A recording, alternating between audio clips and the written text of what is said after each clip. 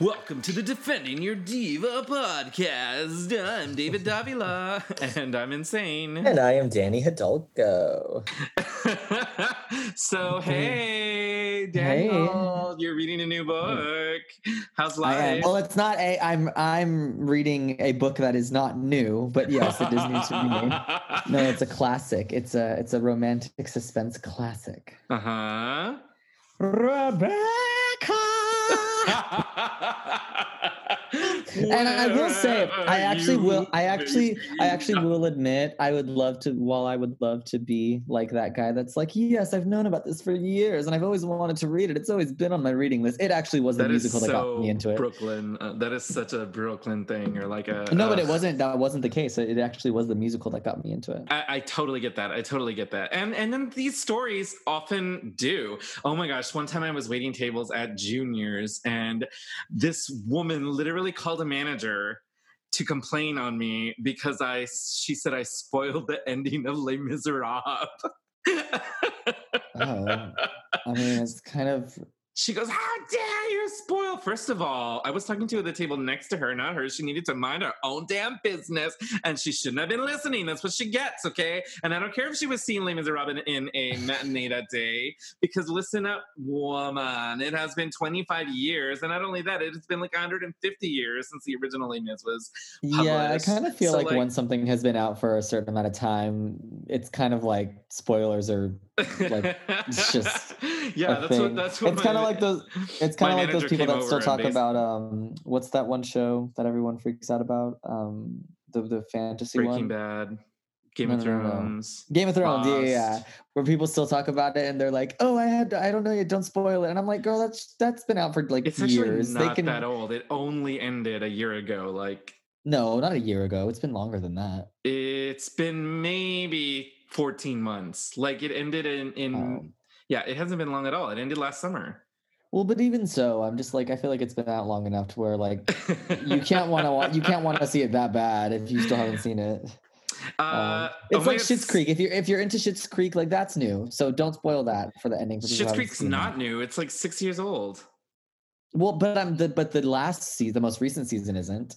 Okay, it ended like a year ago, girl. Just because it came out on Netflix yesterday, I'm sorry. Yes, but the majority of people, well, Americans anyways, they watch it on Netflix. I don't think that's true. Maybe poor people. Ouch, JK David, Rowling, ouch. JK. I'm just kidding. I'm giving you. I'm ouch, fucking David. With you. Ouch, David. I'm fucking with you. So much happened this week in pop music, but not just pop music. Miss Coronavirus has taken over the White House, and the president is currently in the hospital. Though, who knows how this ends up, because this podcast will come out a week. You guys are listening to this podcast a week later, and who knows what'll have happened this week. He'll be back in the office, and then he'll say, I predict he's going to be back in the office, and then he'll make it seem like he's a hero because he defeated Corona and didn't let it kill him. He's the defeater of Corona. Girl, we all defeated Corona already, girl. You're late. You're late to the game. Yeah. He also, he also had the best, doctors and...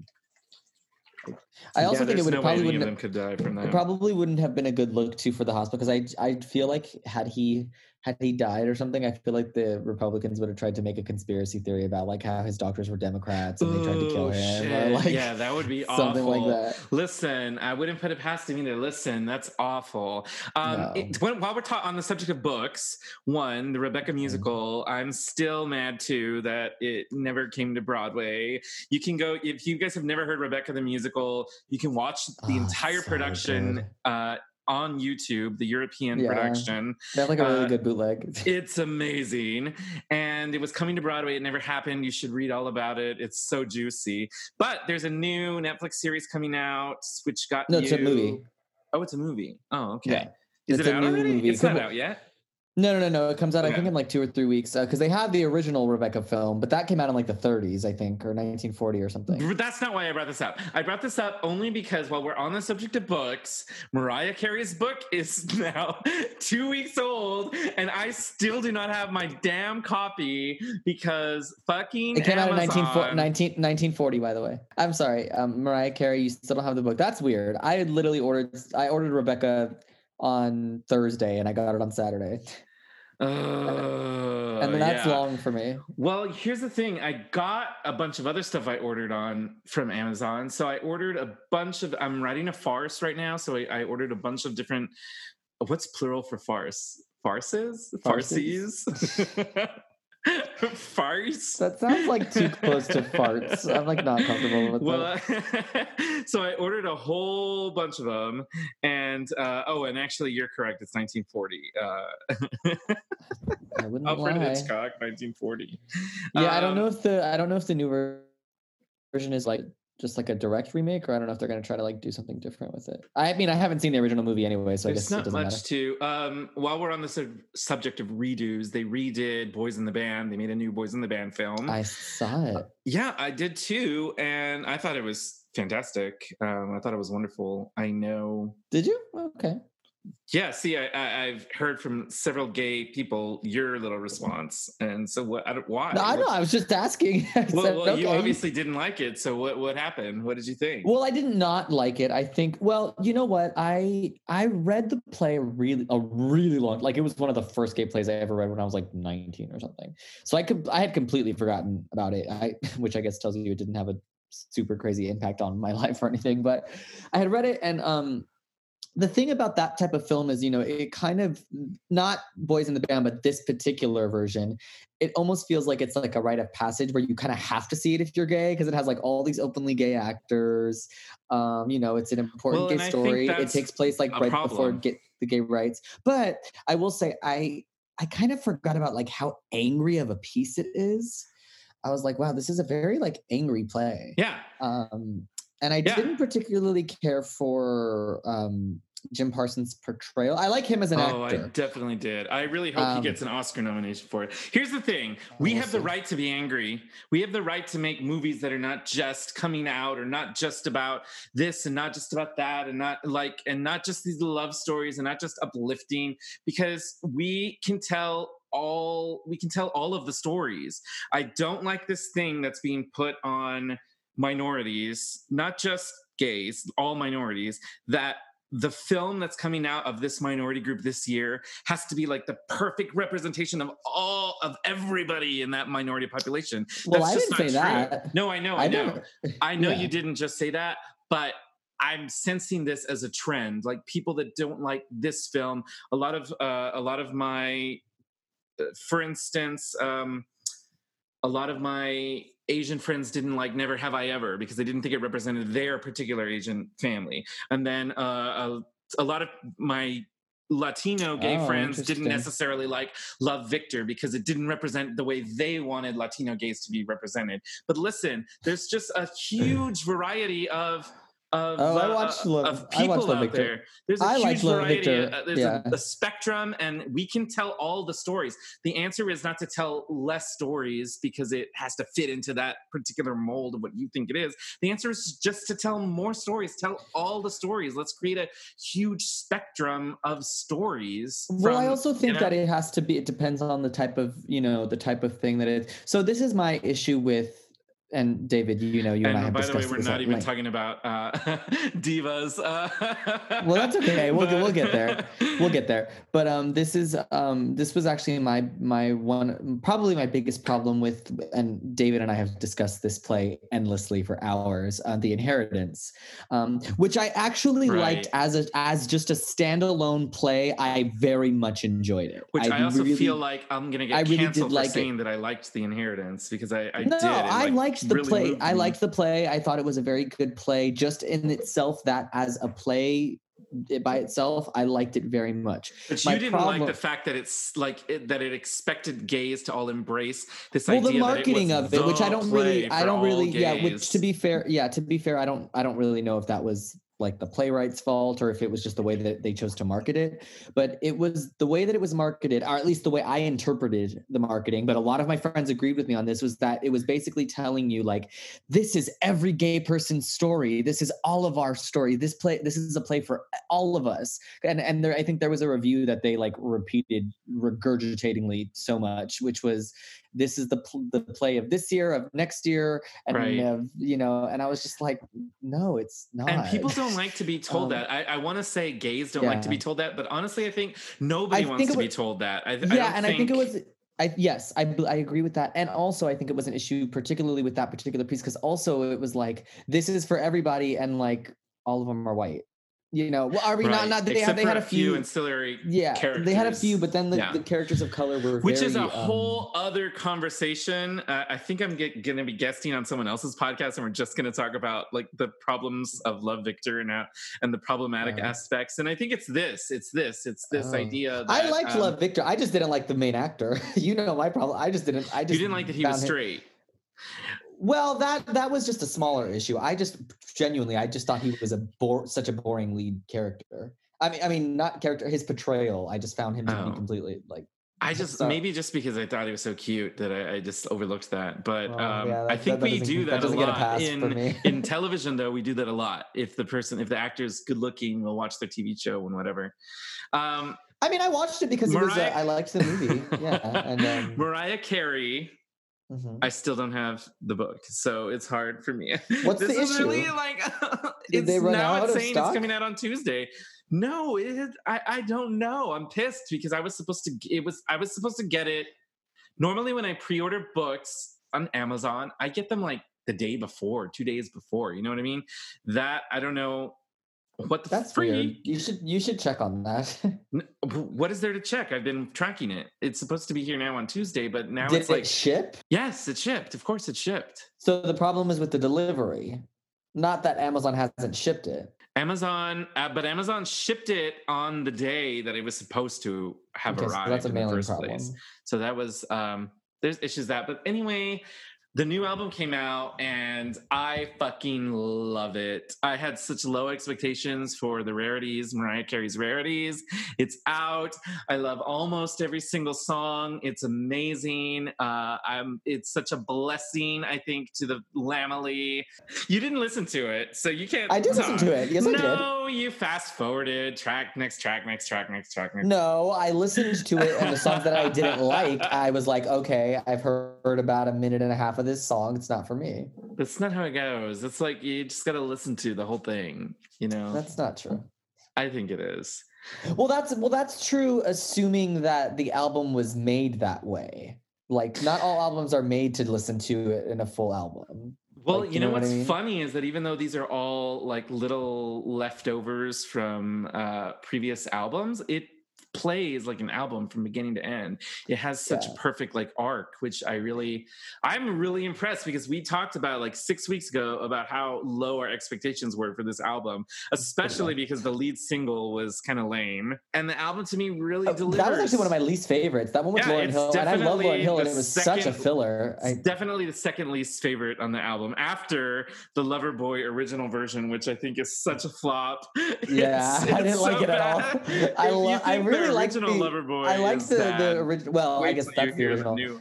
But I liked the one that came out that she actually released. I actually liked that one much better. Really? At the time, I didn't like it too much. I always liked that one.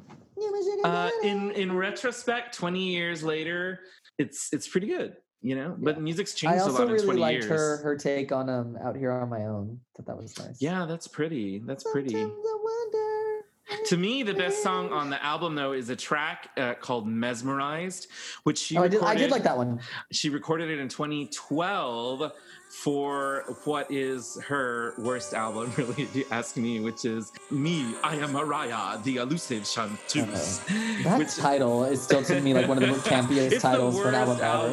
Oh my gosh. But what's funny is there's 2 tracks on the album that don't fit on the album at all. They're like disco soul tracks, and Mesmerized is a disco soul track, and it's a bop, and it makes me think that there was a moment when she was recording that where they almost were like, let's make this a whole disco soul album, and decided not to, and I think they should have. Like, that disco track is awesome. It's hot. So many people release new singles also. Yes. Did you listen to any of these? Did you listen to Amber Riley's new single? She's going by Riley now. She didn't come out on my release radar. Oh yeah, so Amber Riley she dropped the Amber. She's going by just Riley, and she has a new single. Sorry, Amber. I love you. I know we're still calling her Amber Riley, but yeah, exactly. Her new single is fire. Oh, is it? Okay, I'll listen to it. I like her very much. It's really good. Actually, I should just play some of it for you. Halsey has a new song that I really liked a lot. Okay, here's a little bit of... called I'm Not Mad.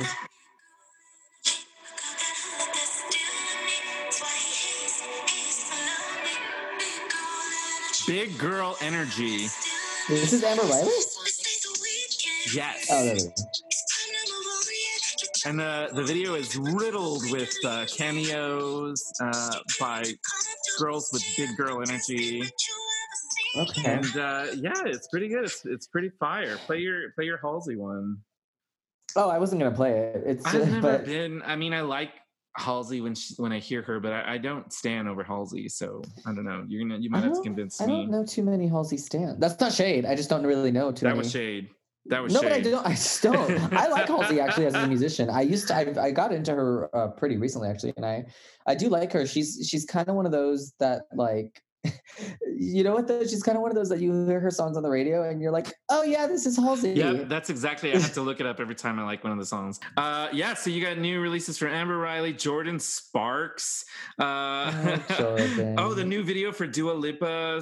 What is it with Dua Lipa recording so many videos? She's got like 2 videos per song, sometimes 3. Listen, but she has a new video. Mama works hard. We're not mad about it. She's keeping us fed, right? Well, her new video for Levitating is fucking dope. It's got featuring the baby, and it's like disco. It's a disco bonanza. I love it. Have you seen disco's back in a big way, and I'm okay with that. Have you seen the video on Twitter? It kind of went viral of the Levitating video, but they mixed it with Megan Thee Stallion. Yes, with Megan Thee Stallion, who was on SNL last night. SNL's back. Megan Thee Stallion was on there, and she had a really powerful performance, like a protest performance. I was really moved by that. So, but we got a great guest today. He is here to defend Britney Spears. Britney Spears' Radiance perfume commercials, all those silly, stupid commercials that look like music videos. And he is here to defend them. Well, you know what? He's going to have to prove it. All right. So welcome our guest, James Cougar Canfield. He's an actor, playwright, and director who resides in New York City. He is a co-founder and producer of Tier 5 Theater Company and a lifetime lover of Britney Spears, Stephen Sondheim. Oh, he sounds like me. Animal Crossing and Sailor Moon. Please help us in welcoming James Cougar Canfield. James, how are you? I'm good. How are you guys doing? Oh my gosh, I'm swell. I'm excited to talk about Britney Spears. Swell. Anytime that anyone mentions Britney Spears, my nipples automatically get hard. Same. Honestly, it's just like a chain, like chemical reaction. It's just like childhood. She was my first concert. Oh, really? Yeah, my mom has this really, really embarrassing video that I will absolutely never show to anybody of my 12th birthday. And she likes, like, I got a gift for you. And she opens it up and it's like Britney Spears tickets. And I'm like, oh my God! We need to find that video. No, I told her destroy that. We absolutely need to find that video. But it was because my mom actually, I got really lucky. My mom actually really liked Britney Spears, like as a performer. Oh my god! So she was like okay with taking me to the. Your mother has fantastic taste. Yeah, like, well, also we always joke. I'm like, I totally blame her for being gay. She literally only listened to like Madonna and Britney Spears and Donna Summer, and it's like, girl, well, it is 100% her fault. Whether or not it's genetic or nurture, either way, it's her fault. It's totally James, oh my gosh, who is your favorite diva? Who are your favorite divas of all time? Number one's Britney, duh. Because this is how it is. It's just how it is. She's so good. I remember like 4th grade. When You Drive Me Crazy came out. We would have like pizza parties or whatever. Grade. The Stop remix with the chairs.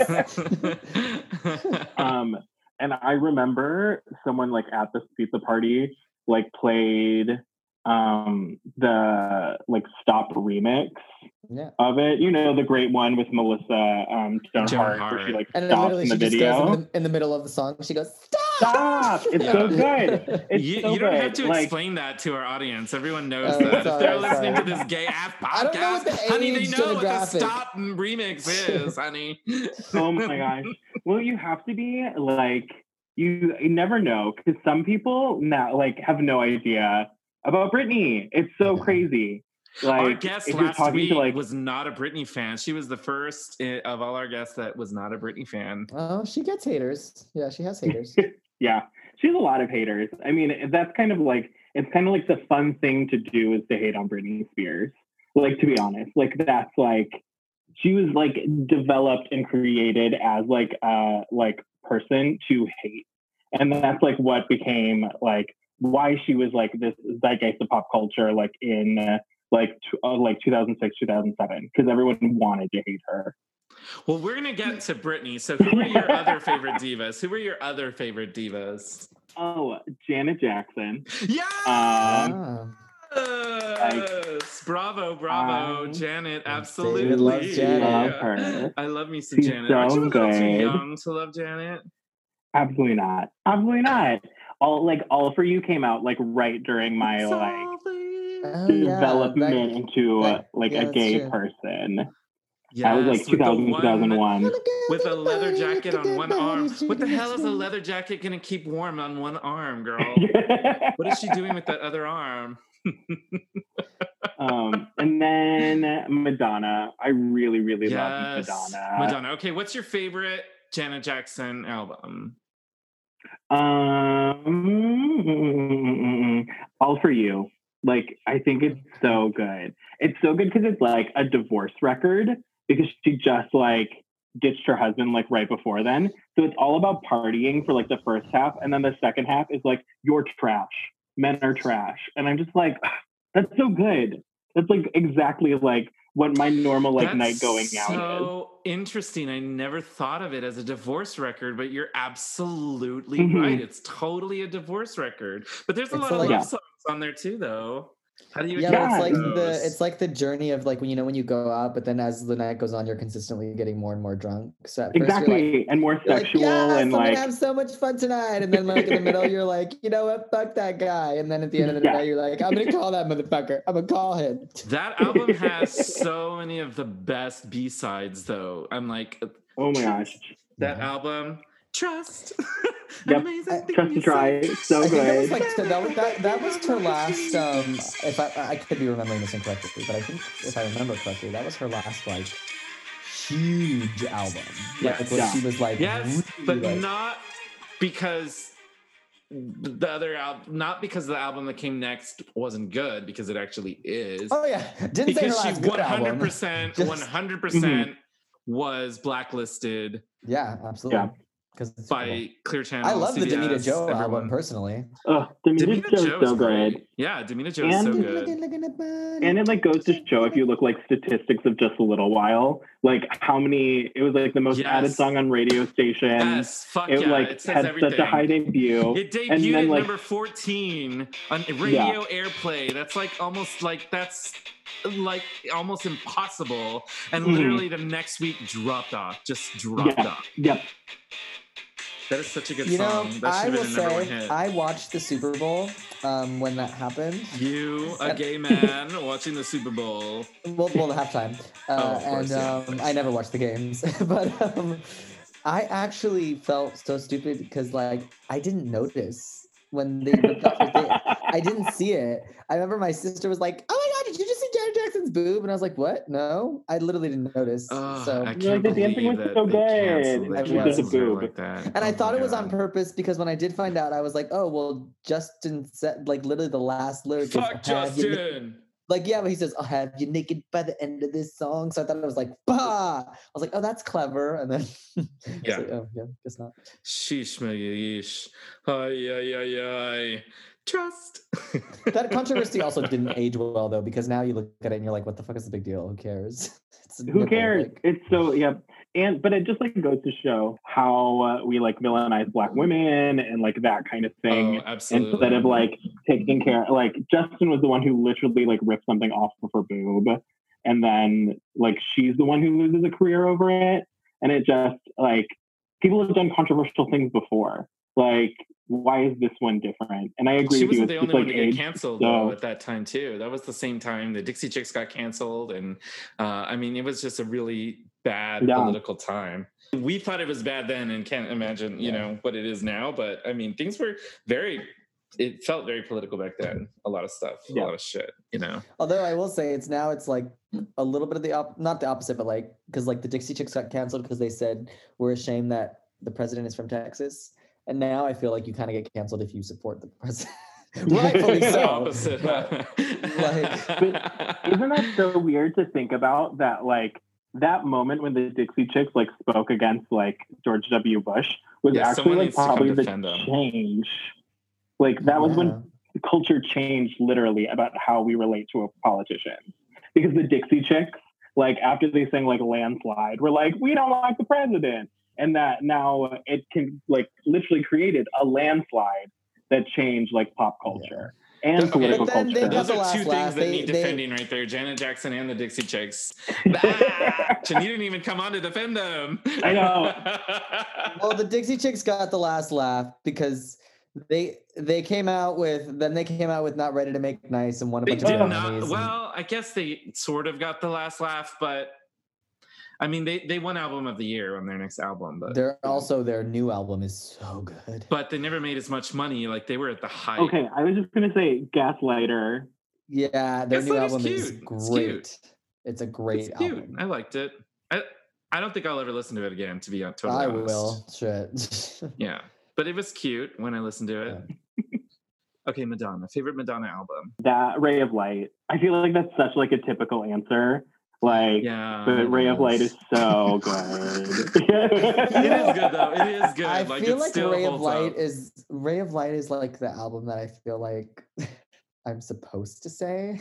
Yeah. Because it's like the most critically acclaimed one, but it's not my favorite Madonna. I like it, but it's like I'm just like I really like 80s pop Madonna. Like I love like True Blue. You love True Blue. I just don't think those albums. I like just a couple weeks ago went back and like just listened through her discography, and those like the first like 4 albums aren't like real albums.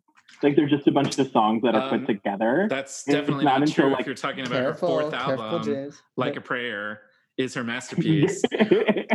Well, but that's what I mean though too, because but a lot of people don't consider that her 4th album because she released that was really like her 6th album. But her 4th studio album. What do other? I don't know. What did they consider her other albums? She had Madonna. She had if you were alive in the era, there were like other eras between those. I think it's weird to say. If you were alive, I mean, David, all those people are dead by now. Just kidding. We're gonna say the same thing about Britney Spears probably to me in like 20 years. I don't know. Well, because there was the Who's That Girl era, and there was the like the Into the Groove era. Those were 2 other. Yeah. So by the time that like those are technically like soundtrack albums. But those were huge eras. They each had several singles each off of those albums and movies that went with them. So by the time you get to wasn't her tour? Like her tour was even the Who's That Girl tour, wasn't it? Yeah. So by the time you get to Like a Prayer, it's really like her 6th era, even though it's technically her 4th studio album. And then I think it's totally weird that we don't call the Dick Tracy album a studio album, even though it's literally every single song. Yeah, every song is Madonna. is Madonna, and they're all produced by Madonna. And then only like the 3 that are written by Stephen Sondheim are the only ones that are not written by Madonna. So how is that not a studio album? That makes no sense to me. We don't count that as a Madonna studio album. That is a Madonna album. So weird. Yeah. I'm Breathless actually I think is like in my top 3 favorite Madonna albums. Yeah, I think it's so good. You know, when I had listened to Madonna, I was like going on I've listened to Madonna my whole life, but like when I was going through a specific phase where I was like, I'm gonna listen to her entire discography. I had gotten to the Dick Tracy album, and I was like, this is a soundtrack. I'm probably just going to skip this. But then I was like, no, let me listen to it, whatever. And then I was like, fuck, this is a really good album. So good. This is really good. It's the best she's ever sounded. Yeah. Like, just the way it's like her voice actually fits that really style of music perfectly. So it works so well. Yeah. On the Sondheim stuff, on her original stuff. Yeah, I think it was mostly because it was pretty much a Madonna album. Because, like, Evita's not a Madonna album because that has too much other... No, it's just a soundtrack to the musical. Yeah. Yeah. Even though that's definitely still an era. That was huge... Evita was Madonna huge will never era. Madonna will never let you forget it. I mean, it's like one of the eras that she's like still to this day the most like proud of. That was a huge era. It also had like 3 big singles on it. You Must Love Me was a huge hit for her. And so it's interesting though that like all of these separate eras, and also some like Immaculate Collection even was like its own little era, and that's not a studio album. Collection, and Something to Remember was a small era, and that's also not a studio album. So it's just I'm just bringing that up. I don't know why I felt like bringing that up right now. I was thinking about that. Defend it. I was thinking about that. I was thinking that because I posted this thing on Instagram a while back, and it's all the Madonna studio albums, and it just bothers me. There's 14 of them, but it bothers me that like Dick Tracy's not on there. Mm-hmm. That just like doesn't feel right to me at all. And then I'm thinking, well, God, not just Dick Tracy, like, you know. Well, then do you consider like The Bodyguard like a Whitney Houston album? Absolutely. Everyone considers that a Whitney Houston album. See, so why everyone considers that only has 4 Whitney Houston songs on it. It has 5, and they're also 4 of her biggest. It's like her 4 biggest songs. Michelle Visage is on that album too. And Michelle Visage. Fun fact, people: Michelle Visage is on that album. Yeah, and she never lets us forget it. Track 8. Yeah, she's track like, 8. I was in the track 8 Bodyguard soundtrack. I was on there. I was on the best-selling soundtrack of all time. Is that a bigger selling soundtrack than Staying Alive? Yeah, it's the best-selling soundtrack of all time. It's great. I mean, I had it on cassette. That was a wild year, baby. Let me tell you. 92. You had Bodyguard. You had RuPaul. Oh, Madonna. I'm too sexy for my shirt. I did see this great video the other day where it was talking about like the best songs from divas that you forgot, and it was talking about like hits that for whatever reason I guess just didn't like become one of their like popular song like staples or whatever. And with Madonna it was that song "This Used to Be My Playground." Excuse me, that's a number 1 hit. That's a number 1 hit. What are you talking about? When I heard it, that was the biggest song that year. No, but they're not talking about songs that were. They're not saying that the song wasn't successful. They're just saying that like as the years went by, people don't really associate it as much with like as being one of the artist's big hits. That's true. You know, that's weird because that is, first of all, if that's not on your saddest songs of all time playlist, Danny, then your playlist is it's been, you know, canceled. Your playlist is canceled. That song is so sad. That was the official Olympic theme of 92 and the Olympics in Barcelona. Used to Be My Playground was? Yeah, that was the only place you could buy it. Is that real, David? I don't think that's a thing. It's real. You could only find that song on the Olympic soundtrack. It wasn't even on the A League of Your Own soundtrack, which is wild because it was the theme song for A League of Your Own. She wrote it for A League of Their Own. He's looking it up right now. Yeah, fact check me really quickly. Fact check me. Which is why it's included on her compilation album, Something to Remember. Because most people, like I didn't buy it because you could only buy it on the... I wasn't going to spend $20. Back in the day, it was $20 to buy a cassette tape. I wasn't going to spend... And with inflation, that's like $40 today. Can you imagine spending that much on an album? Yeah, so I wasn't going to spend $20 on a cassette tape for the freaking Barcelona Olympics 92. Anyway.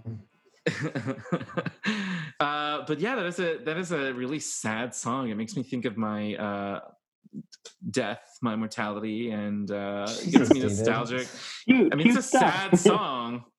This used to be my playground. This used to be my childhood dream. This used to be the place David I Durant ran actually to. said it was not available on the film soundtrack due to contractual obligations and was later added to the Olympic-inspired Barcelona Gold compilation album released that summer. Thank you. Oh. Thank you. Some of us lived history, darling. She also wrote that song. She also wrote it. She's written all of her songs since True Blue, maybe. Like some of the songs she co-wrote some of the songs on True Blue, and then she co-wrote all of the songs on Like Prayer, and from then on she's just written her own songs. Yeah, that's cool. Go Madonna. Yay, Madonna fan. I love it. I love a Madonna. We love a Madonna fan. Okay, so then Daniel, get to ask your favorite question that he always rushes to. Go ahead, Daniel, ask away. Who is your overrated diva? Or divas? Pink. Say it again? Oh, Pink. We haven't gotten that. Pink. I think. Is she overrated? The tea is piping hot today, mama. Yeah, we've never gotten Pink before. Not as an overrated diva, but there you are. Tell us why she's overrated. Tell us all the reasons. Because her music isn't like that good. Oh. It does I just do not think that her every once in a while she comes up with a bop that's like a banger. It's great. Like What About Us or whatever that song was from a few years ago. She has at least one bop for every album, one big bop for every album. Yeah, everything comes out with at least one great bop. But then then we get that so upset listening to this. Rioting, sorry, Pink fans. Death threat comments on the Instagram post. But then we get bobs, but then we get terrible songs like that one with the guy from Fun, Just Give Me a Reason or whatever. That's literally I love that song. Oh my gosh. It is adult contemporary, built for to be played at a dentist office. Oh my God.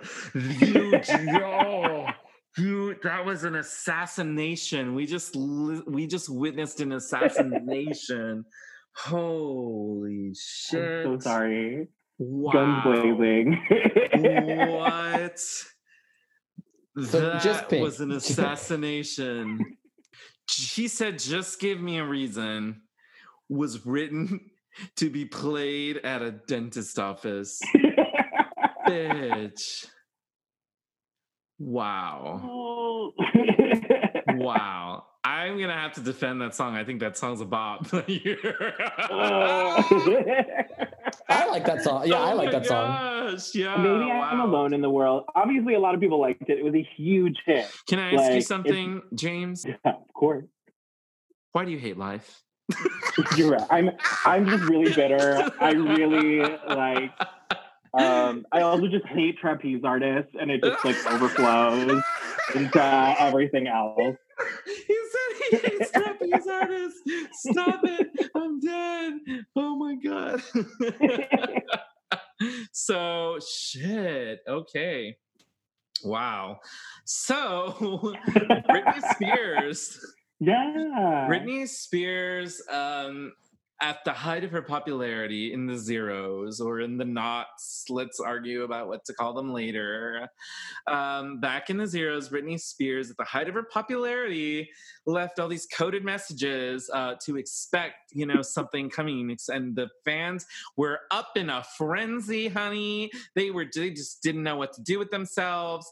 And here it comes, this big debut, and they're all expecting some kind of music video to drop. And it sure fucking looks like a music video when it premieres, but it's not a music video. It's a stupid fucking perfume. So tell us. And that was only the beginning of a series of 10 really fucking stupid Radiance perfume commercials. So tell us why you have chosen to defend Britney Spears' Radiance perfume commercials. First off, one, how very dare you? Two, I was watching them before I got on just to refresh myself on all of them, and they're fantastic. Like, these commercials are mini movies. Who directed them? Like, is it a famous director? Like, who directed them? Did they? I have no idea. Did they rise to prominence? Yeah. It's like Ava DuVernay is like the director of like, you know, like how Shonda Rhimes did like the Princess Diaries and Crossroads. Like, yes. Oh God. I always love her Britney Spears. Her Pepsi commercials are like so iconic. Oh, they are. That song. Which one do you prefer, though? The like Once Through probably Time, the one or in the Factory, just because that's like that was like peak Britney. But I also love the one where she's going through time, like all the 80s, 70s. Mm-hmm. That one's really cool. My favorite Britney Spears perfume commercial, just because I think it's so ridiculous, is the one where I think it's for Curious. Or maybe not, I don't know. I just remember like so she's like walking down the street, and then there's like a sign that says fortune teller, and she goes into a fortune teller, and people, what do you go to a fortune teller for? To get your fortune told, right? So she goes and she sits down, and the fortune teller looks at Britney Spears, and she goes, "My dear, would you like your fortune told?" And then Britney Spears looks at her and goes, "No, I make my own destiny," and then gets up and then walks away. I was like, "Bitch, what'd you walk in there for?" Then why did you go in there? You're mean. You're just abusing this old lady. But literally, it was just one of those things where I was like, "Oh, Britney, so silly." That one's for Radiance, and what I loved about it when watching it was I was like, "What does this have to do with Radiance?" Like, why does this have anything to do? Like, at least like for her like Curious one, it's like the tagline is like, "Do you dare?" Which like makes sense. But like Radiance. There's always this like joke in high school. So there was this like, we had this hardcore Britney stan. His name was Eric, and I remember when she had come out with her Circus album, you know, that was like widely deemed as her comeback. And it was a good comeback. It was a great comeback, but it's just so funny how sometimes I do admit, and I love Britney, but we do sometimes set the bar a little bit low for her, because I just remember my gosh. No, just in the sense like I remember in her Circus music video, like literally the music video starts with her, she's sitting there and you hear the music in the background, it's like dun dun dun dun dun dun dun dun dun dun, and literally Britney Spears, she grabs her perfume and she's just putting perfume on her, and like this guy Eric, I remember we watched it, he's like, "Fucking icon, like put that perfume on," and I was like, she's literally just putting on perfume, calm the fuck down. And it's just like funny how people are like, "She's breathing, she's amazing." Like, but I was there too. I was also like, she just can do no wrong in my eyes. Britney, it's so good. Have you seen the TikTok of it's making fun of the Radiance commercial? Like, where it's like you go into a restaurant and the waiter's like, "What do you want to order?" And then you're like, "Actually, I make my own food." And then you leave the restaurant. That's literally what it is, though. Actually, I make my own. Wait, go into H&R Block. Okay, let me see your W-2 forms. Actually, I do my own taxes. I feel like you could literally say that with like any situation. Like, just go to like a clothing store. "I make my own clothes." You could even go into the dentist, hear a Pink song playing in the background, and then be like, "Actually, I clean my own teeth." Yes. Get that tartar off. Get that tartar off. Get it. My favorite one of the commercials, which I think is so tacky in the best way possible, it's for fantasy, but it's like this huge epic storyline where she's like, once upon a time there was a goddess in a forest, and the goddess could transform herself, and she like becomes an owl, because why is that the animal that Britney Spears chooses to like become? But then like she talks about this hunter, and how this hunter like went to look for her, but he couldn't find her because she went on a goddess world tour. And suddenly it's like clips from the Onyx Hotel tour. And I'm just like, Britney, what is this? Like, you build this beautiful set, and then you have low quality clips from Onyx Hotel. That's what I'm saying. Britney Spears, we just love her so much that anytime she does anything bad, we're just like, "Oh, Britney." Do you think those were her ideas? Like, those ideas are so terrible. I feel like those were her ideas. Oh, 100%. I think she's actually like the most artistic person in the entire world who is never allowed to be artistic. Like, I think she like just throws any thought out there, even though it's like wacky or crazy. And sometimes they let her just run with it. Sometimes they're excellent ideas, like the Baby One More Time video. Right, that was her idea. Baby One More Time. Mm-hmm. And then sometimes they're the fantasy perfume commercial. Right. Like, it just happened. Right. I wonder if I just wonder if she's okay. Are you following her stories right now that she's posting her Hawaii? How long ago was that Hawaiian trip that she's suddenly posting? That's what I want to know. But who knows? Because even when it's like, I timestamped this, or like, I put the date on this, it's like, no. That's she always posts like, everything like a month after it happened. So like, which could be understandable for any star, because you don't want to like paparazzi to show up on. Yeah, but not that long after, David. She can literally post it like when she leaves. She doesn't have to post it like weeks later. She also is wearing that same damn freaking crop top shirt. Always. Yeah. Listen, though, in quarantine, let's be honest, how many times have any of us changed our clothes, though? I mean, that's true. I'm currently wearing a Katy Perry shirt that I've worn, Prism. So good. Her best era, in my opinion.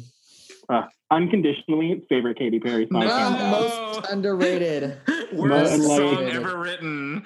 What are you talking about? We've had this conversation. She puts the emphasis on the wrong syllable. It's not unconditional. That's not how you say it. That's not how you fucking say it. How should she say it? Oh my God, I love you unconditionally.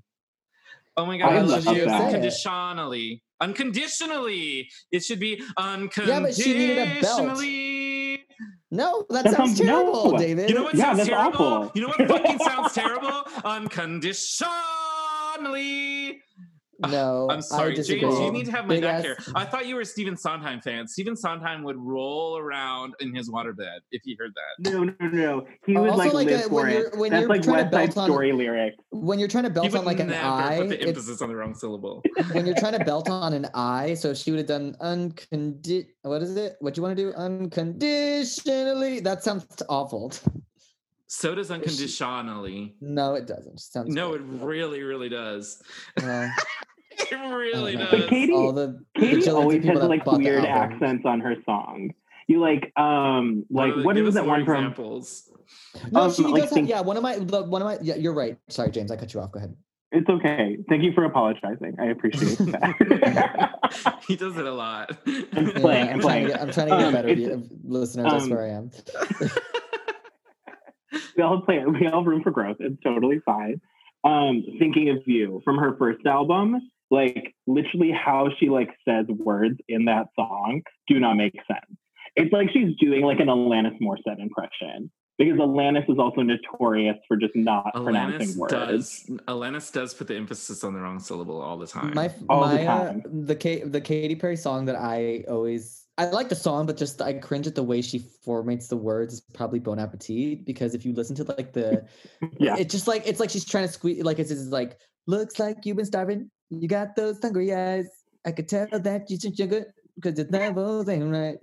Customer's always right. I'm like, girl, if the word doesn't fit, change the word. Come on. It's like she like in the recording studio like listened to like the lead track and was like, I don't get it. I love like the pre-chorus. Under candlelight, we can wine and dine. I like that part, but then I've never actually listened to the words like that. I liked that song. She got a lot of crap for that song. I thought it was sexy. I like that song. I actually the Witness era seems to have aged pretty well. Yeah, that album's fucking awful. I listened to that one. Oh, I don't think so. But it is that kind of thing where people watch the videos now and they're like, oh, this actually wasn't bad. What was the problem? Yeah. But I will say this: I think that was like one of her best songs of all time. The lead single, "Chained to the Rhythm." No, "Chained to the Rhythm" is so fucking good. No, that song is so good. The message of that song, by the way, sucks, and that song to me was the message of that song, by the way, how do you not like that song? It's literally what we're going through right now, because the message of "Chained to the Rhythm" is how we listen to music to tune out everything that's going on in the world. Yeah. And how like we literally are just like like not paying attention to what's happening, and that's why she's saying, you know, you're chained to the rhythm. Well, I didn't take it that literal. I thought she was talking about like government and social media and distractions from what's going on, but I almost feel like she was trying to be too woke, and people called her out like, dude, this is performative wokeness, and that's why she got canceled. Welcome to Katy Perry, though. Like, she made her career on like performative wokeness, and she cut her hair. I really think it was a Felicity thing. Yeah, is that she's got that ugly, short, platinum blonde hair. Well, yeah, because I mean, if she was doing, it worked for Madonna. Yeah, but if she was doing like performative wokeness, and it was like, and she like took away. Well, I don't want to say she took away her sex appeal, because she was still, I mean, I don't know if Katy Perry can ever be ugly, but like, you know, she took away how I think America saw her, because people saw her as like this like bombshell, like big boobs, long dark hair, you know, like really girly girl. And then she kind of switched to kind of look like Pink or something. In her defense, I will say, and this is probably why you hate this performer so much, music changed that year. That year that album came out is the same year that Ariana Grande got like huge. I don't hate Ariana Grande. And it makes sense now why you hate Ariana Grande. I don't hate Ariana Grande. He hates Ariana Grande. He never shuts up about it. That's not true. I literally gave her props last week. So music changed underneath Katy Perry, and it was a bunch of factors, I think, leading to it. Yeah, I don't think it was one sole purpose. I think there was quite a few different things. She also, at that time, was like super overexposed, because right before that album came out, she did like this thing where she was like, it wasn't like Instagram Live, because that didn't like really exist then, but where people could watch her for 4 days straight, like, and watch every moment. And it's like, oh god, it's like that she like went from like trying too hard and it being like, oh cute, Katy Perry's trying, to being like, wow, you're really, really trying hard, and it's really off-putting. Like, and I don't know how that, it's the same thing, it like happened with Anne Hathaway too, where it suddenly goes from being like endearing to being like off-putting. A lot of people hate her too.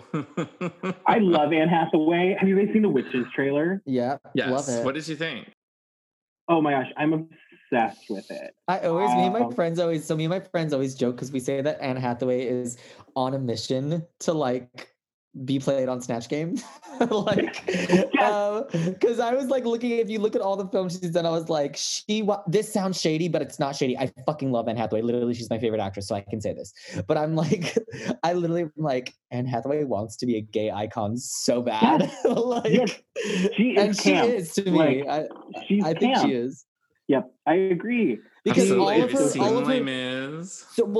her films though lately, David, she's doing so much like high camp. I will say her performance in Ocean's 8 I thought was fucking brilliant. I was like, this is genius. God, that was so good. Yeah, like literally it was so funny, because I watched it with my friend, and I thought her performance in that was so fucking great. And my friend was like, well, she was kind of just like playing herself, and I was like, that was the whole point of the character. Yeah. No, but it was. She was playing her. She was supposed to be playing like a bratty actress. Here's the thing. She's made so many bad movies. I think maybe is that why people don't like her? Why don't people like her? Just a lot of bad movies. People still don't like her. I mean, God, so many movies I just can't be bothered to watch. Yeah, but you know what? The thing about Anne Hathaway, I saw this really interesting article where it says, you know, people can say what they want about, everyone hates Anne Hathaway, people don't like Anne Hathaway, but it's like she's still consistently getting cast in A-list movies. People say like she's always considered for high A-list. I do personally like her a lot. So someone's coming on the program in a few weeks, and they're going to defend Anne Hathaway's performance. Yeah, in a movie called Colossal, which I've never heard of. I didn't know this was even a thing. Oh, okay, so I can watch it then. All right. Yeah, if anyone wants just like a little quick Anne Hathaway, that's great. You need to watch episode 3 of Modern Love. It's on Amazon Prime. Everyone says that, but I swear I thought you were gonna say Brokeback Mountain. Oh no, she was good in that too. She's excellent in that. No, but Modern Love is supposed to have boobies. Yeah, she's actually shown her. Anne Hathaway's got naked in a lot of movies, actually. She's naked throughout pretty much all of Love and Other Drugs. Does nothing for me. Yeah. Oh, that movie is so boring. See, that's one of those movies that I can't be bothered to watch. Oh, see, I love that movie. What a snoozer. It's a snore fest. Jake Gyllenhaal's booty is in like almost the whole thing. He looks great in that movie. You could just Google images of it, I guess. You could, but it's also I don't know. It's a good movie. She has Parkinson's in it. She plays it beautifully. But in Modern Love, there's an episode. I believe it's episode 3, and she plays a character that has bipolar disorder. And it talks about like how she's basically trying to date people, and it's like not working because her disease. So I didn't realize that show is based off of like a news articles or something. It's based off of like stories that people would write in. From where is that? From New York Times or New York Times? Yeah. But yeah, Anne Hathaway I don't want to spoil it, but there's this one scene at the very end in a diner with her friend. And you've already spoiled it. It's not. It's not like a spoiler, to be 100% honest. I've watched that scene because it was all over Facebook. Like it was all over social media. I don't remember. I'll have to watch it. Oh, it was so everywhere. Good. It's just when she she just like talks very. Yeah. I mean, even if you don't want to watch the episode, at least watch that clip. Can I make a confession? And you guys just do not like judge me. Can I make a confession? No. You're not going to judge me, or no, you are? No, I'm not going to judge you. James. Every time I laugh, the mic peaks. Sorry about that. The mic spikes. Okay, here's my confession. Are you ready? I've never watched The Princess Diaries. Why? That's weird. That's like a I think because I was like a did. senior in college when that movie came out, and it was just like too cool for school. Yeah, that movie holds up. That's what I hear. Was her first movie. I should watch it. What channel? If it's on some channel, I could totally watch it. What channel would that be on? Disney Plus. I know it was on Netflix. I don't know if it's. Oh yeah, it is on Disney. Oh yeah, it would be on Disney. Yeah. Which, while we're on the subject of that, Darren Star has a new TV show. Darren Star, the creator of Sex and the City and Younger and all that shit, has a new TV show that's basically just Younger in Paris, or Sex and the City in Paris.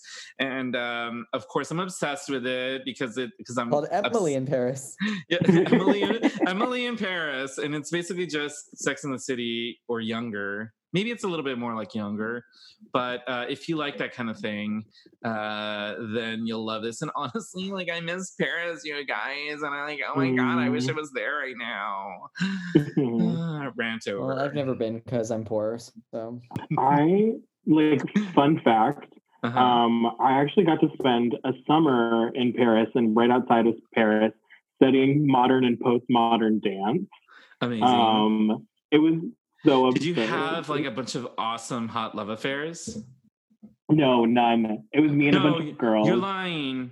You didn't have any love affairs while you were in Paris? Not that time I was in Paris, because it was like me and a bunch of like ladies who like just like rolled around on floor and like leaned on each other and like beeped. A lot of beep beep beeps. Does that mean they were cussing and it was a censor? No, it was just like our sound. Our soul speaking.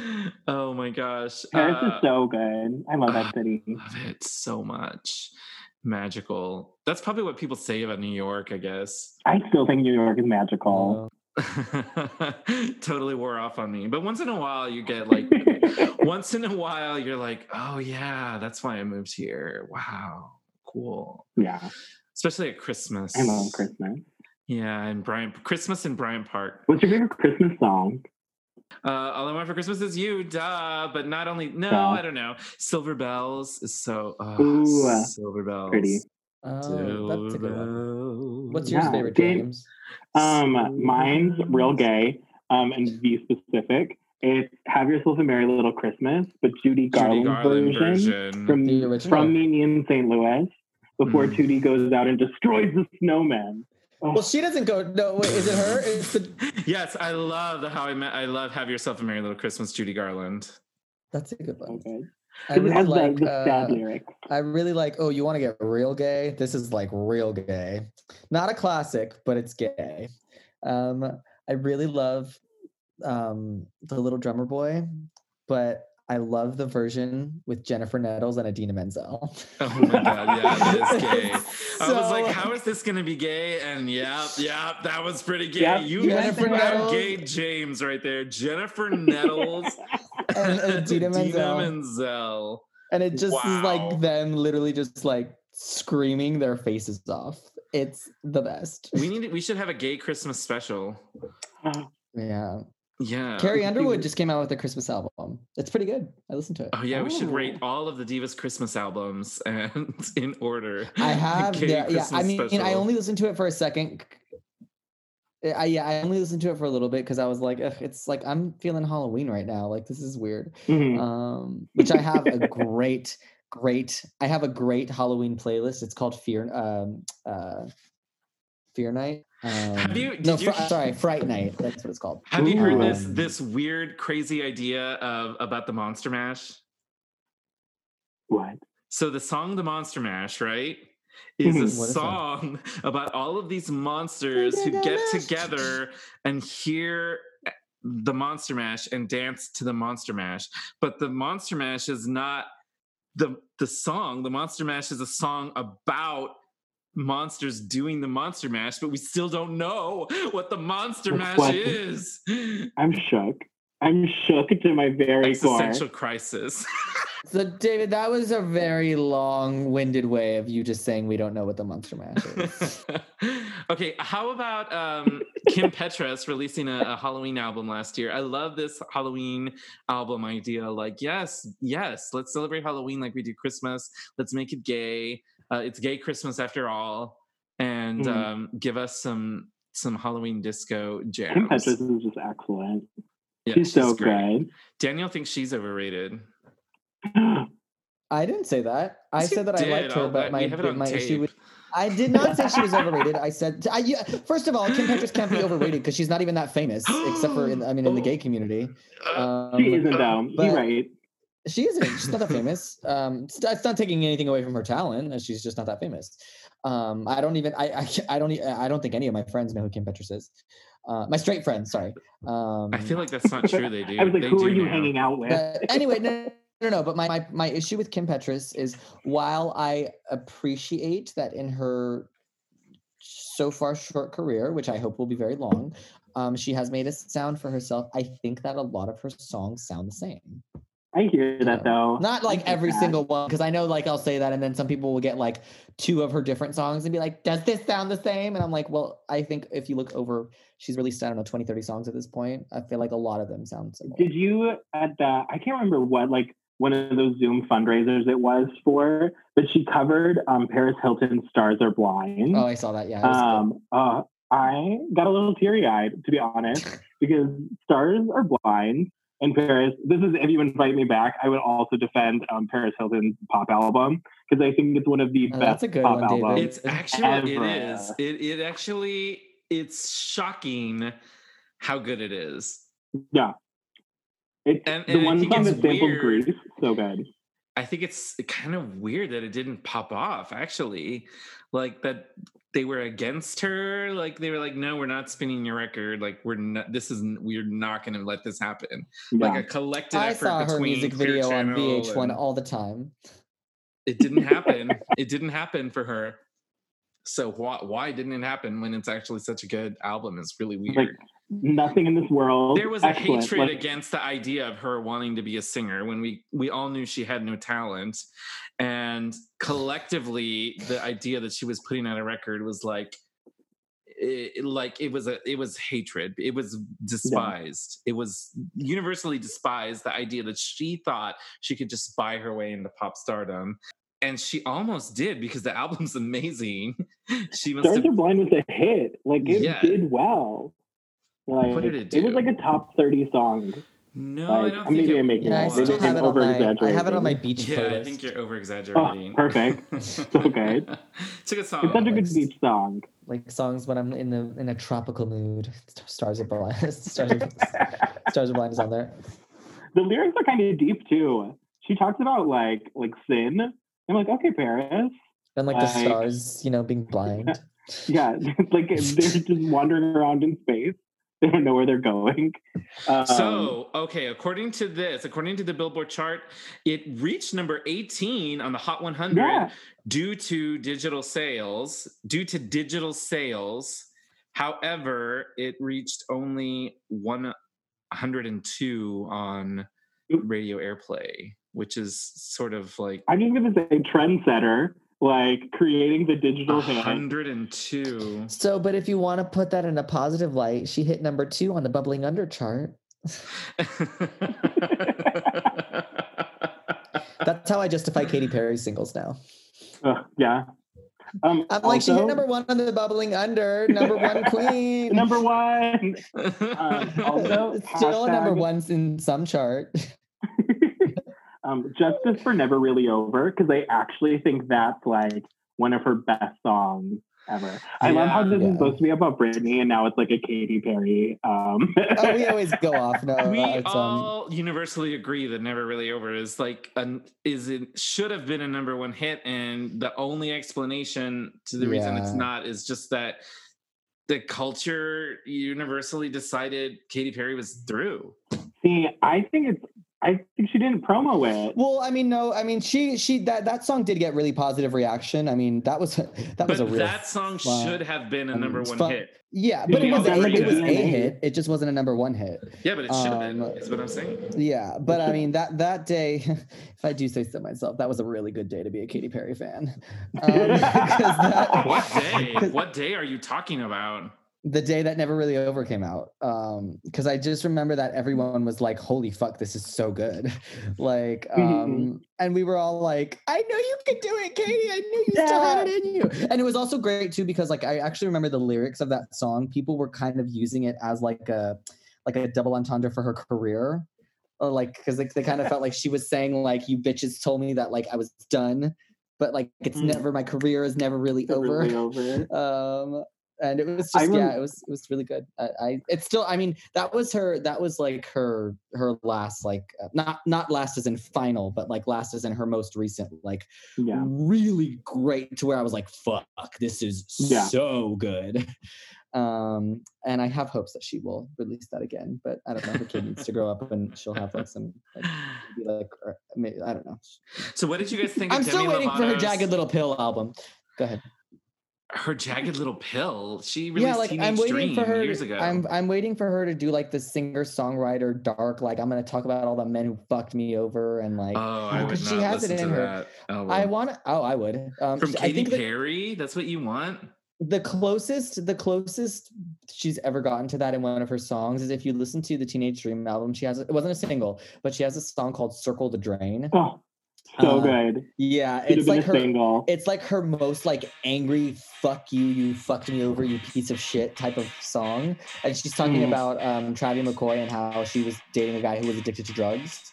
And it's so good. I was like, oh, I wish she would have gone a little bit more in this direction, but she still has time. But I mean, whatever.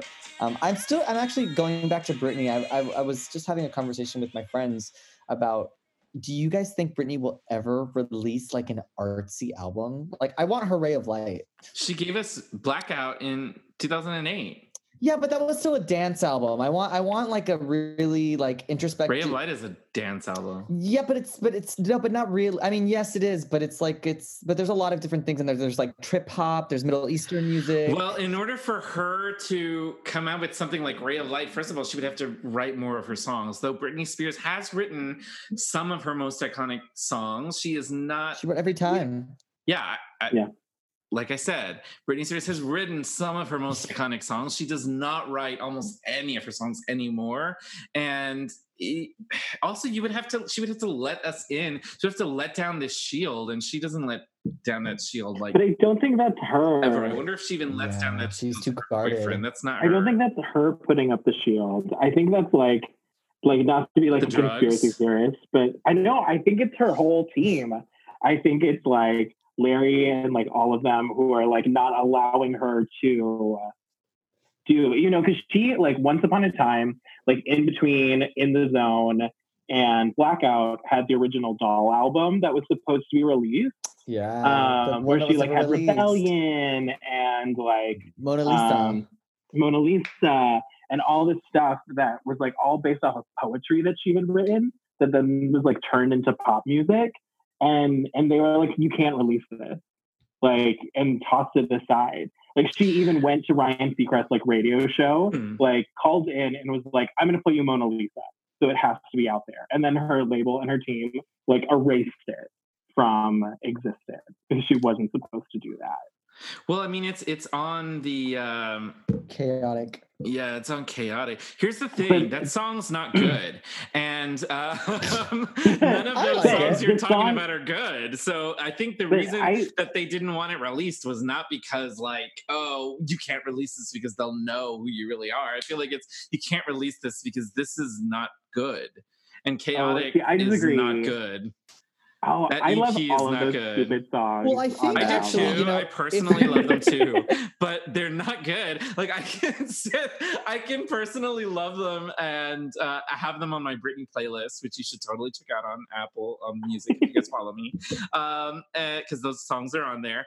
But at the same time, know that it's like those are not radio friendly. They're not even disco club friendly. Well, I think if you look at Britney's like music retrospectively now, I think she was actually going in a good direction because she had like the first album, which was super bubblegum pop. She had Oops, I Did It Again, which was like obviously still super pop, but like a little bit more mature. She had then her Britney album, which was like, okay, Slave for You. She's getting a little bit more sexual now. It's a little bit of adult. Then she had one of my favorites, which was In the Zone, where I was like, okay, now she's a woman. Now she's like blatantly talking about sex, because she had like Touch of My Hands and one of the best Britney songs and an amazing song to make love to, Breathe on Me. Yes. Which is just like, oh Lord. That whole album is amazing. I literally listen to that song even when and I'm just like, this song just puts you in a mood, especially like in the bridge of that song where it has the whole like breathe, then you just have Britney being like so sexy. Put your lips together and blow. Yeah, no, she was going in that direction. So it's not just like a oh well, Britney's is just not that. Yeah, where she literally was talking about masturbation in that song. But she was headed, I think, in that direction of like, you know, it wasn't like a thing where it's like, well, Britney's just not that type of, you know, she's not singing mature music. I'm like, no, she was going more. Every single album that she had was going more and more mature. And then, unfortunately, she kind of had a breakdown. And I think that obviously changed a lot. But I'm interested to see, because so many people online, they always say like, you know what we need a documentary about everything that's happening with Britney. I'm like, but that wouldn't work though when she's on the conservatorship, because they wouldn't let her say what she wants to say. I do think like her like previous like her first 4 albums are actually so like forward moving in music. Like every single one of them up into like actually 5, like let's include Blackout in it, actually were like pushing music forward. And every time it was like ahead of the game of what pop music was going to be like, until the conservatorship. And then suddenly Circus was such a safe album. So good and so poppy, but there was nothing exciting about it, like really moving forward. But then, this is like so controversial, but Femme Fatale, I think like is an underrated classic that actually changed like pop music. Because Hold It Against Me is the reason EDM became popular. Like, and that is the hill that I will die on. Like,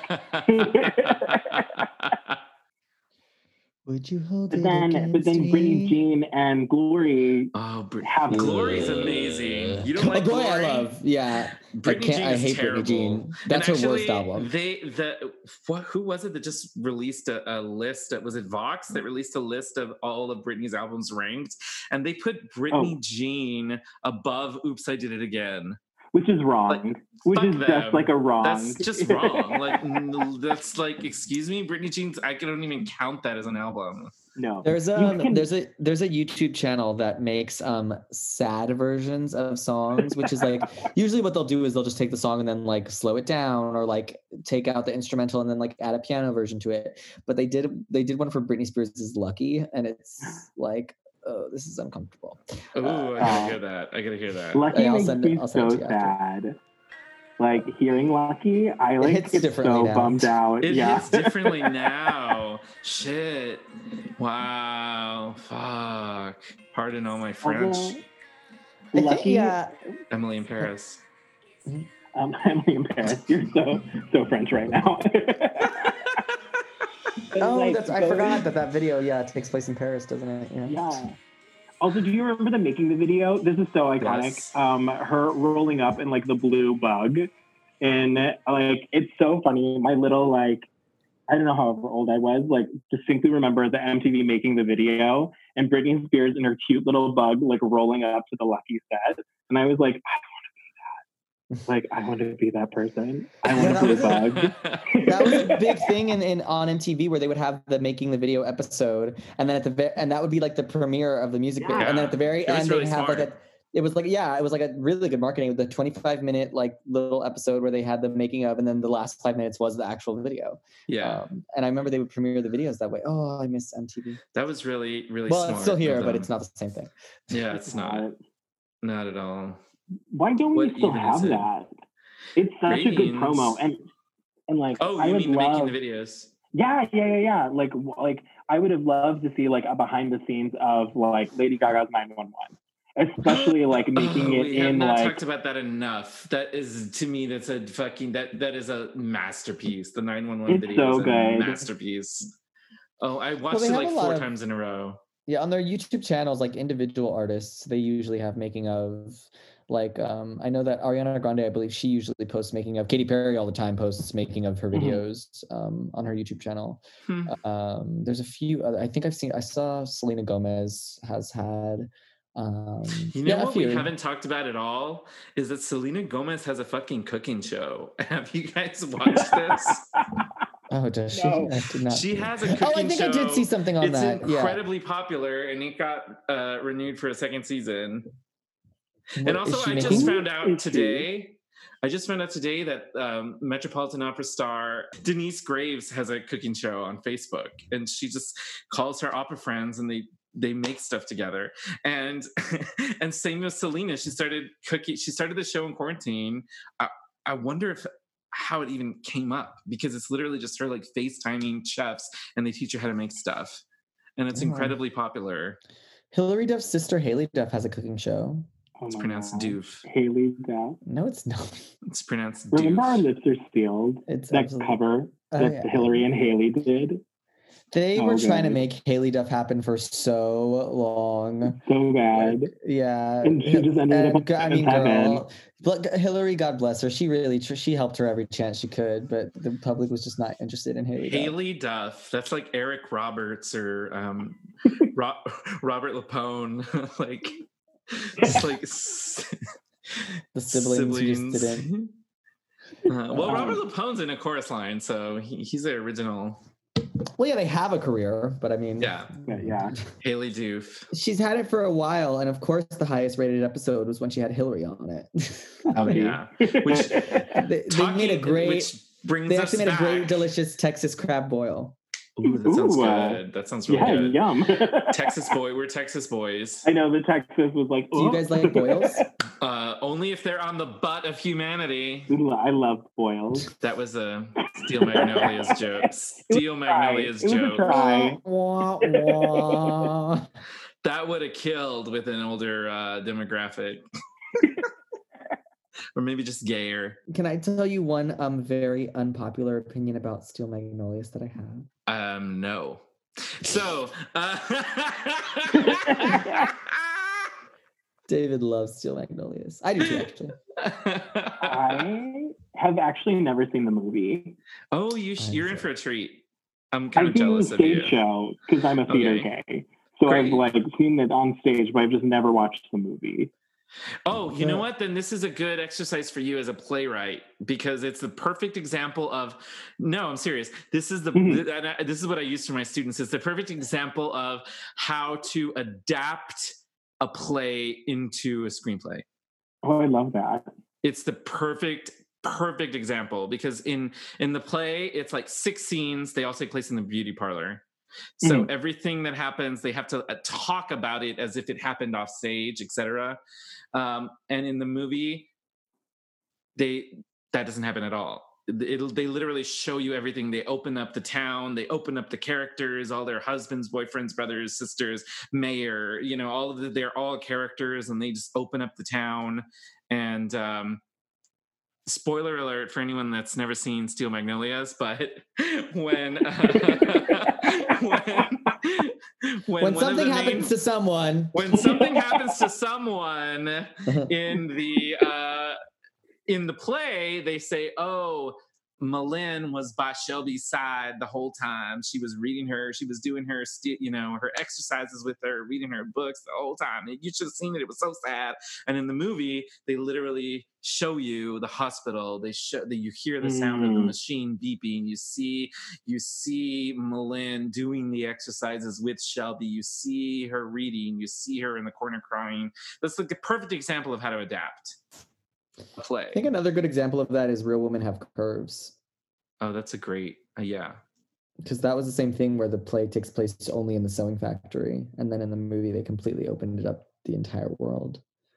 I hate to say it, but for as amazing as the performances were in Fences, and those Oscars were deserved, but he didn't open up the world of Fences. He literally just showed us the play, but filmed at a house instead of on stage. And why did he have to?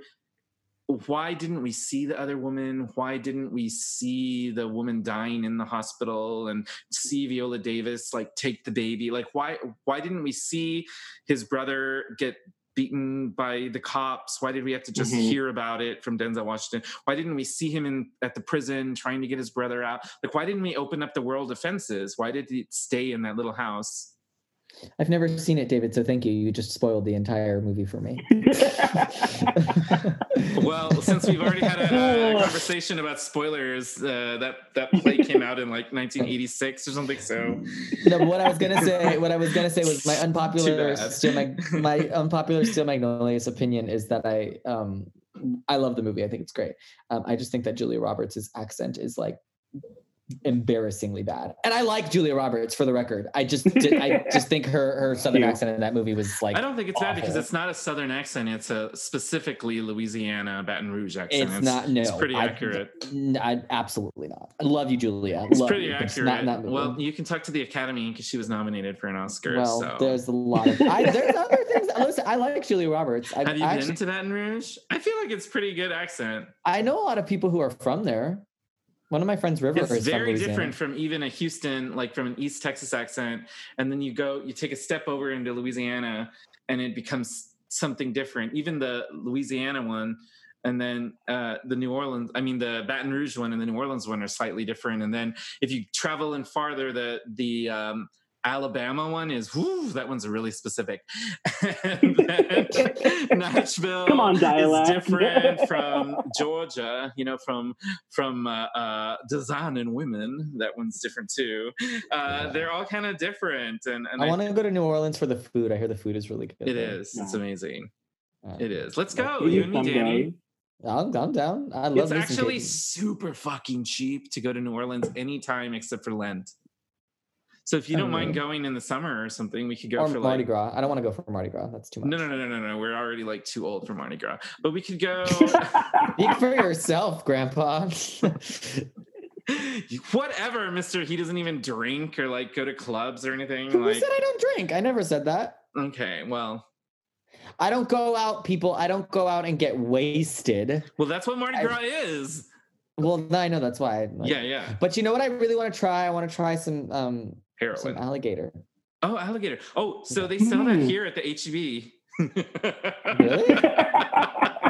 Yes, they do. They sell alligator in the frozen seafood area. They also sell crawfish, frozen crawfish by the pound, and you can't get that stuff in New York.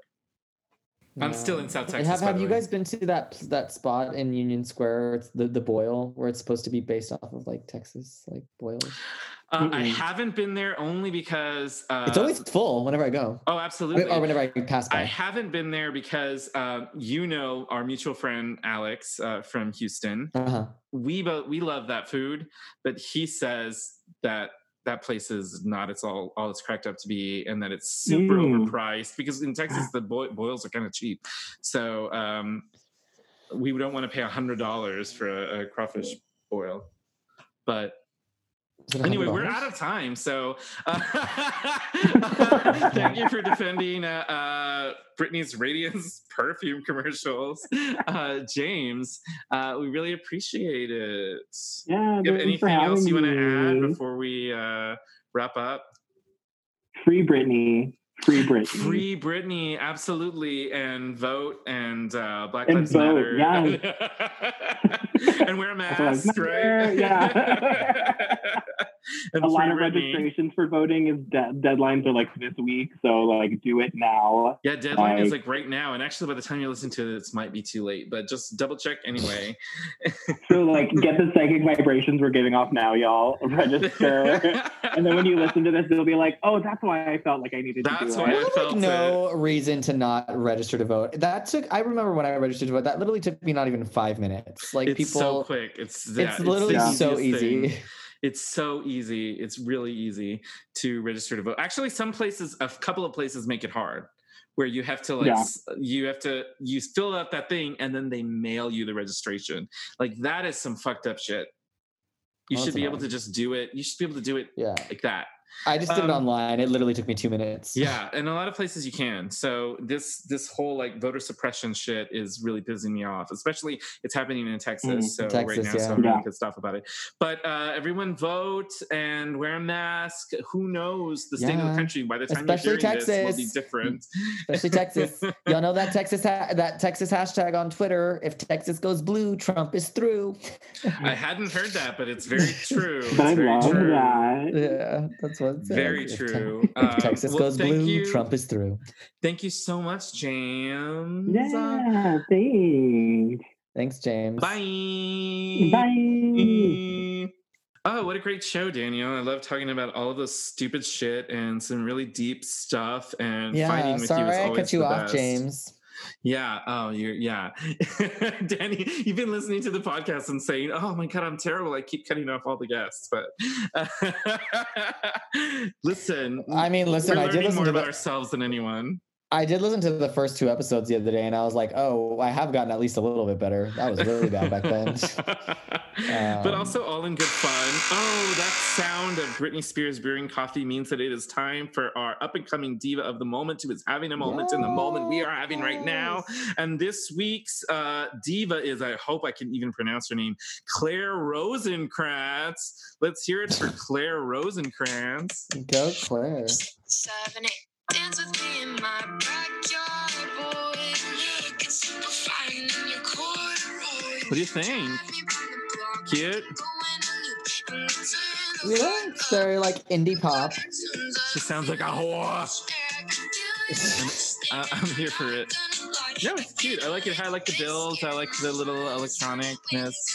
She fits in very comfortably with like Ingrid Michaelson and, you know. She doesn't. She likes to da-da-da-da-da-da. No lyrics. A little la la la, oohs and ahs. Harkening back to the days of doo-wop. Wouldn't you know it? And jazz.